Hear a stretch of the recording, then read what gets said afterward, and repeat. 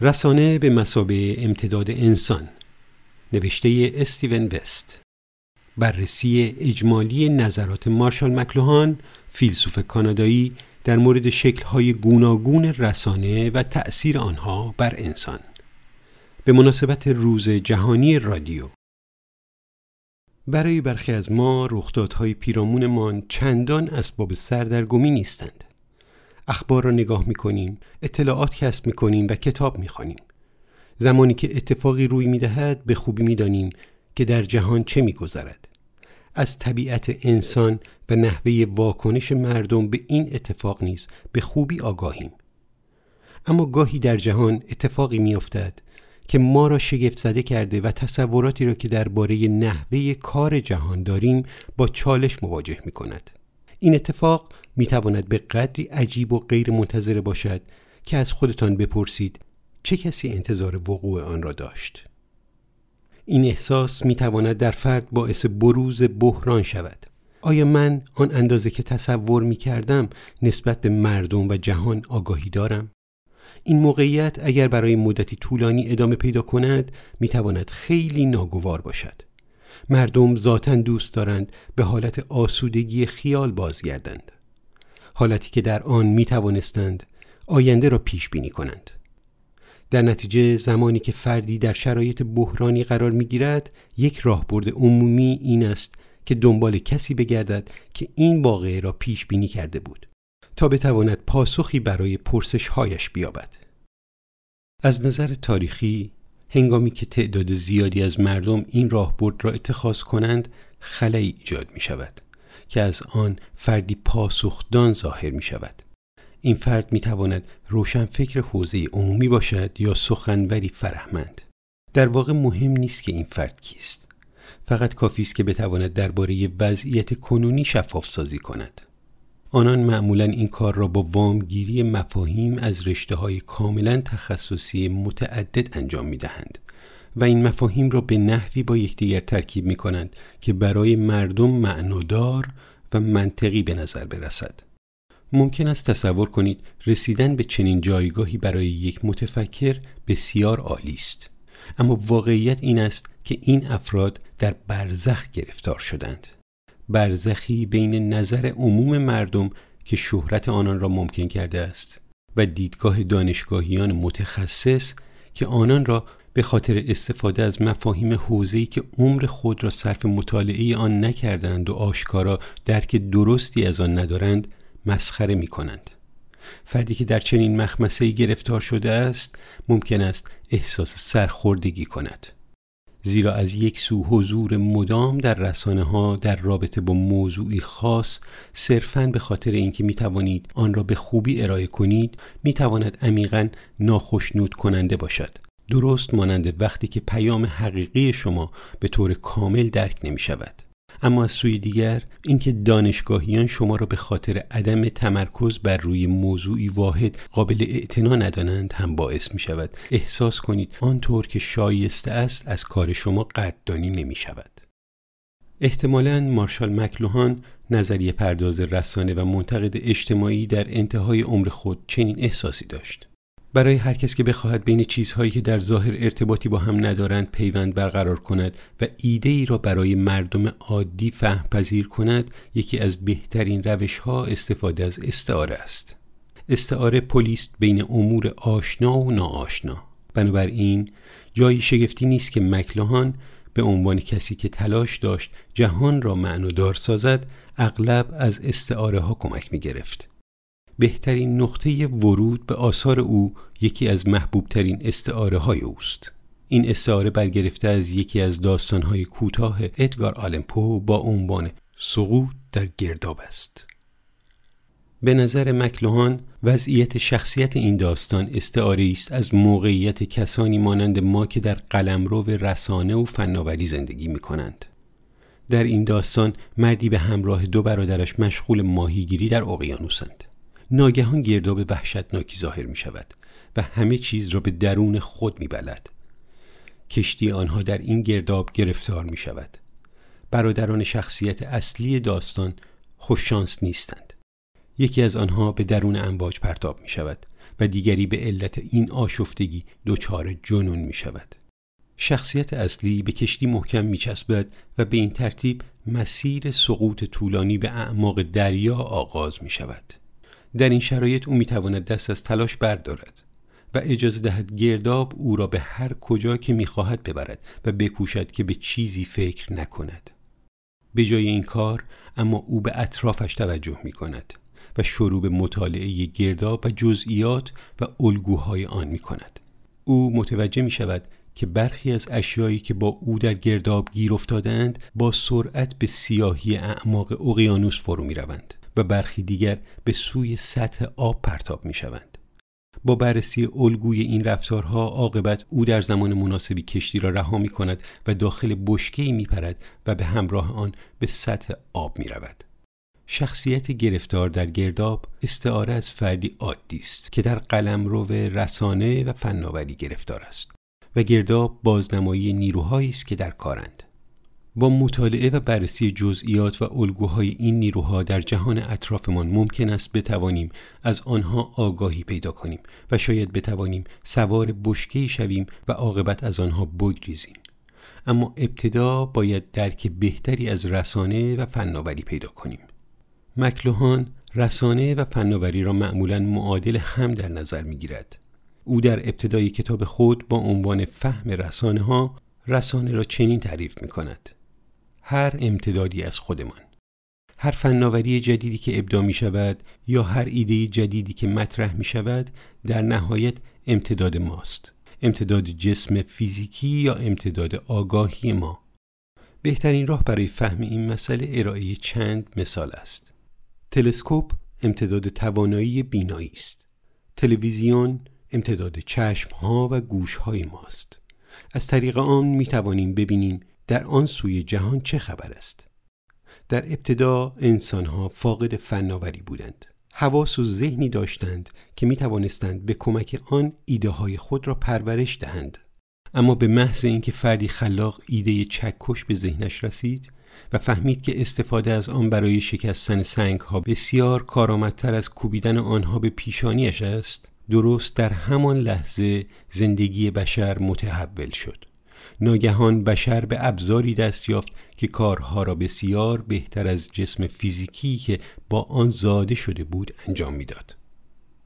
اما نکته‌ای که لوهان بر آن تاکید داشت این بود که درست است که انسان‌ها ابزار می‌سازند، اما این ابزارها هم انسان را می‌سازند.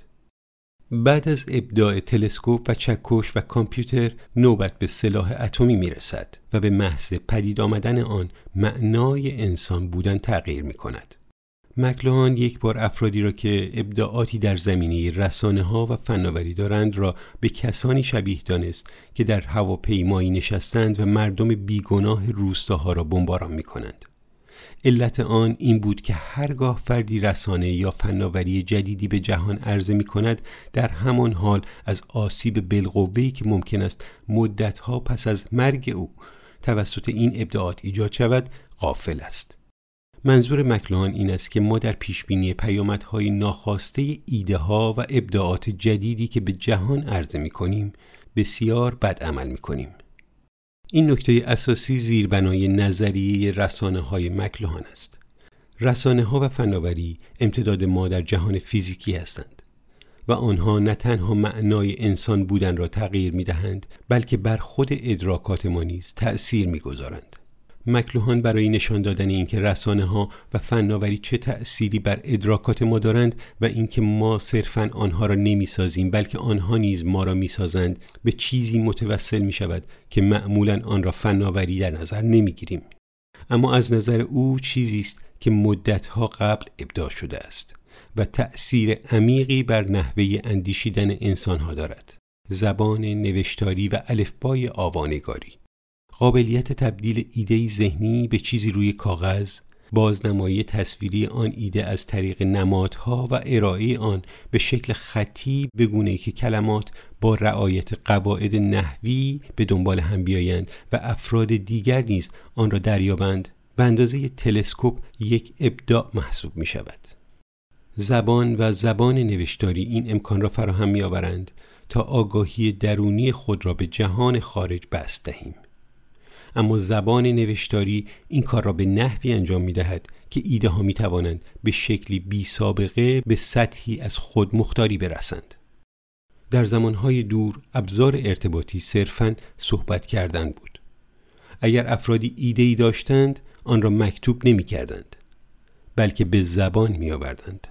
اگر کسی به دنبال حکمتی از ایام گذشته بود به کتابخانه نمی‌رفت، بلکه سراغ فردی می‌رفت که تجربهش از او بیشتر بود و در پاسخ داستان‌هایی دریافت می‌کرد که به صورت شفاهی و طی نسل‌های متمادی به آن فرد رسیده بود.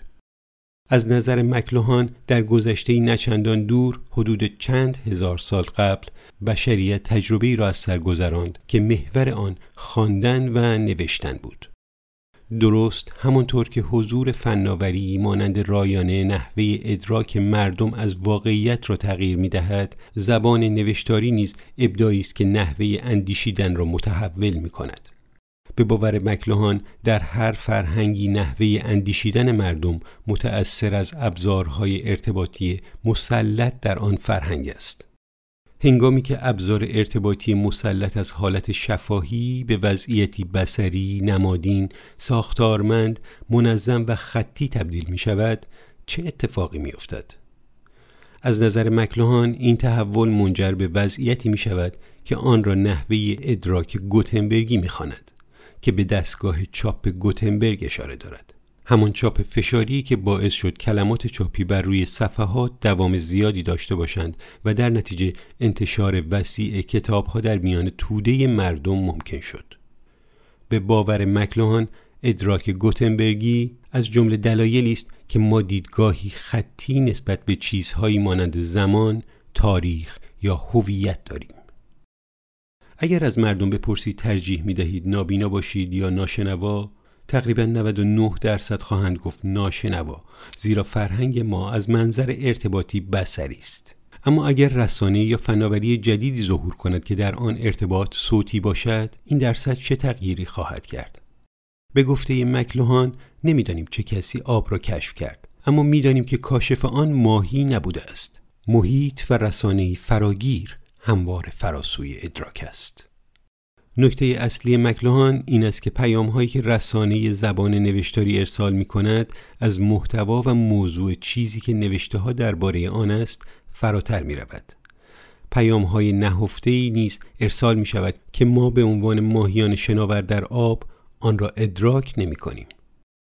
به باور لوهان زمانی که ابزار اصلی ارتباط یک فرهنگ تغییر پیدا می‌کند، امکانات مردم آن فرهنگ نیز تغییر می‌کند.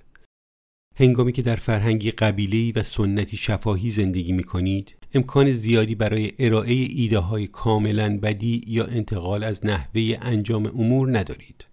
برداشتی که وجود دارد این است که هر حرفی به زبان می‌آورید، بین آن حرف و شما، باورهایتان و هویتتان پیوندی وجود دارد.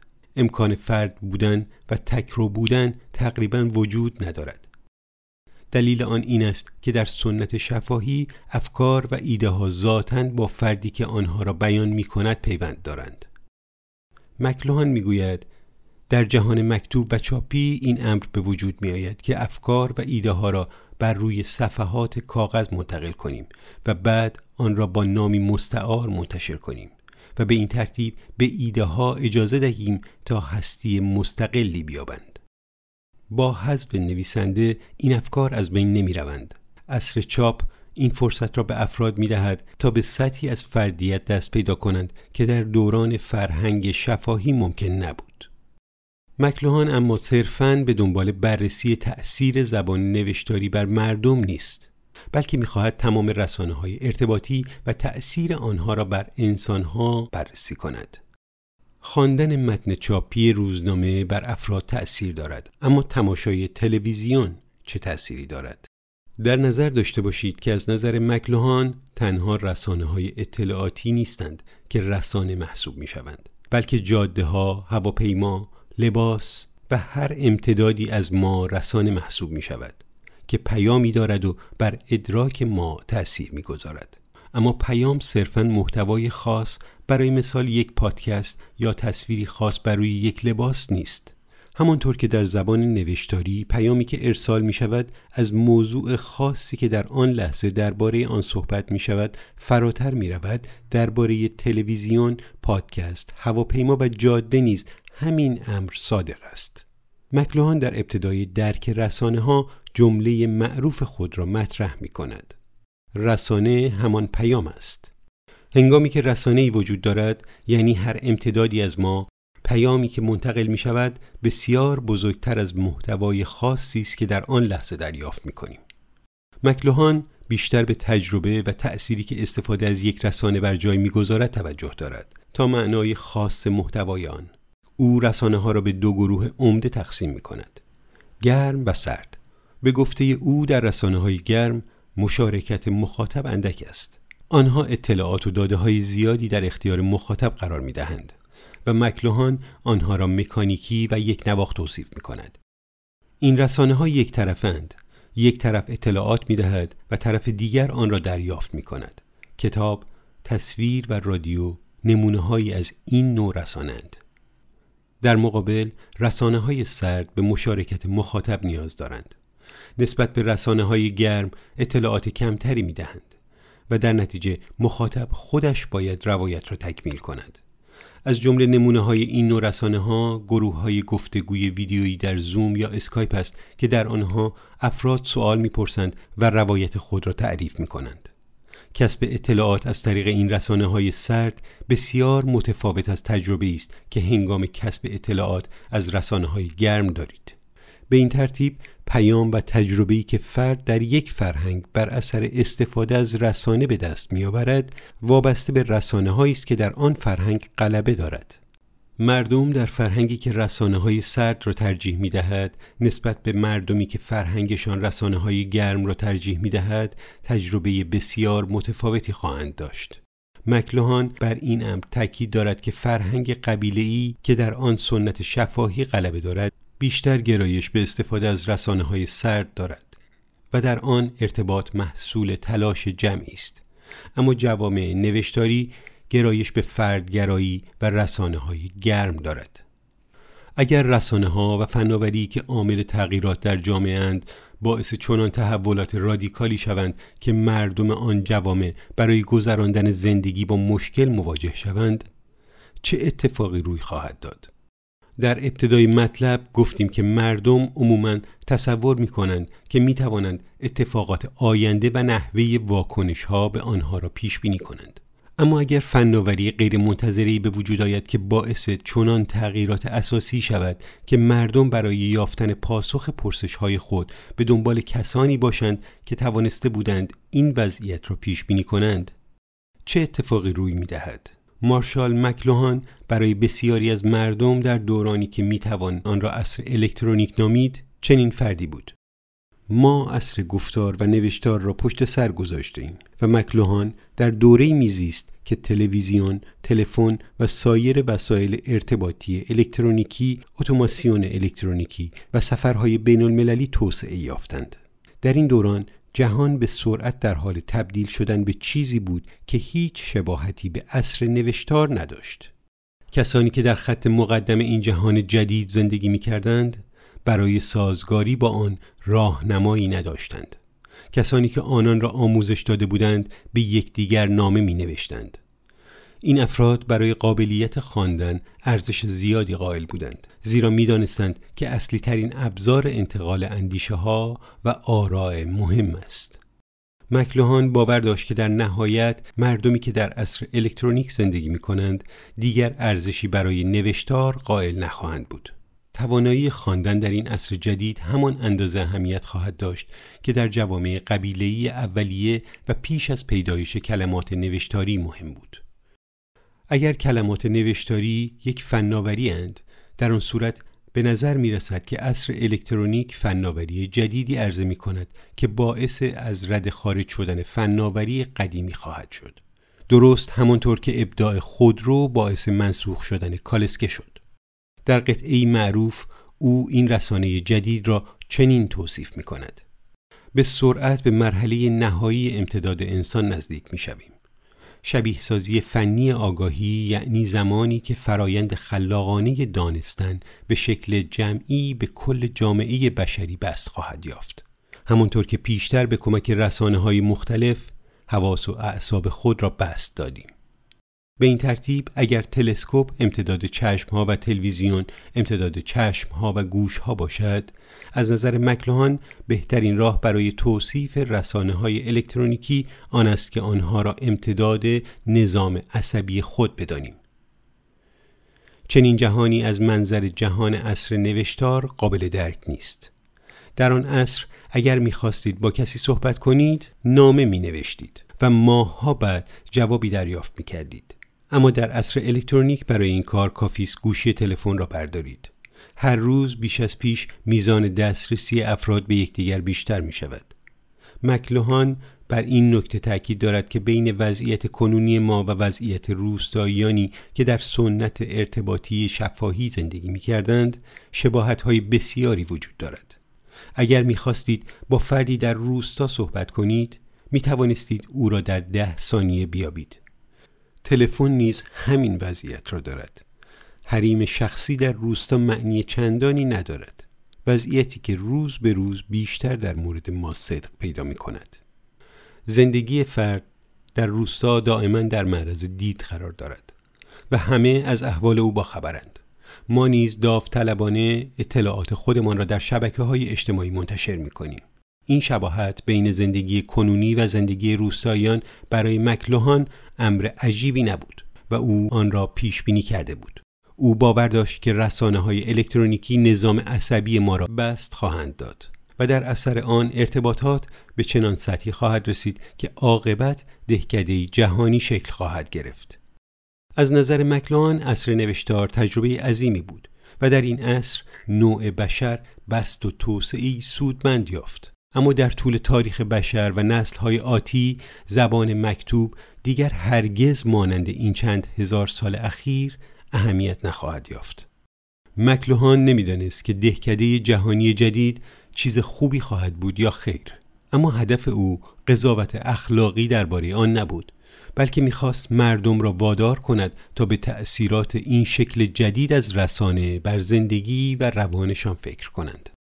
برخی میگویند ایده های مکلوهان قدیمی و گذشته نگرند و برخی دیگر آنها را بسیار جلوتر از زمانه میدانند و میگویند هرچه فناوری ها بیشتر توسعه بیابند، بیشتر متوجه درستی حرف های او میشویم.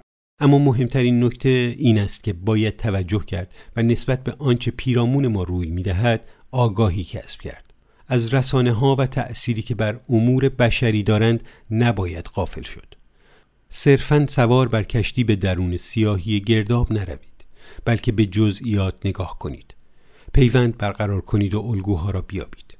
زیرا تنها با توجه کردن است که میتوان به بیرون رفتن از چارچوبی که بدون میل و اراده من در زمان تولد به ما ارث رسیده است امید داشت. به گفته مارشال مکلوهان، ماهی نمیداند آب چیست مگر زمانی که به خشکی افتد. برگردانی از هامون نیشابوری.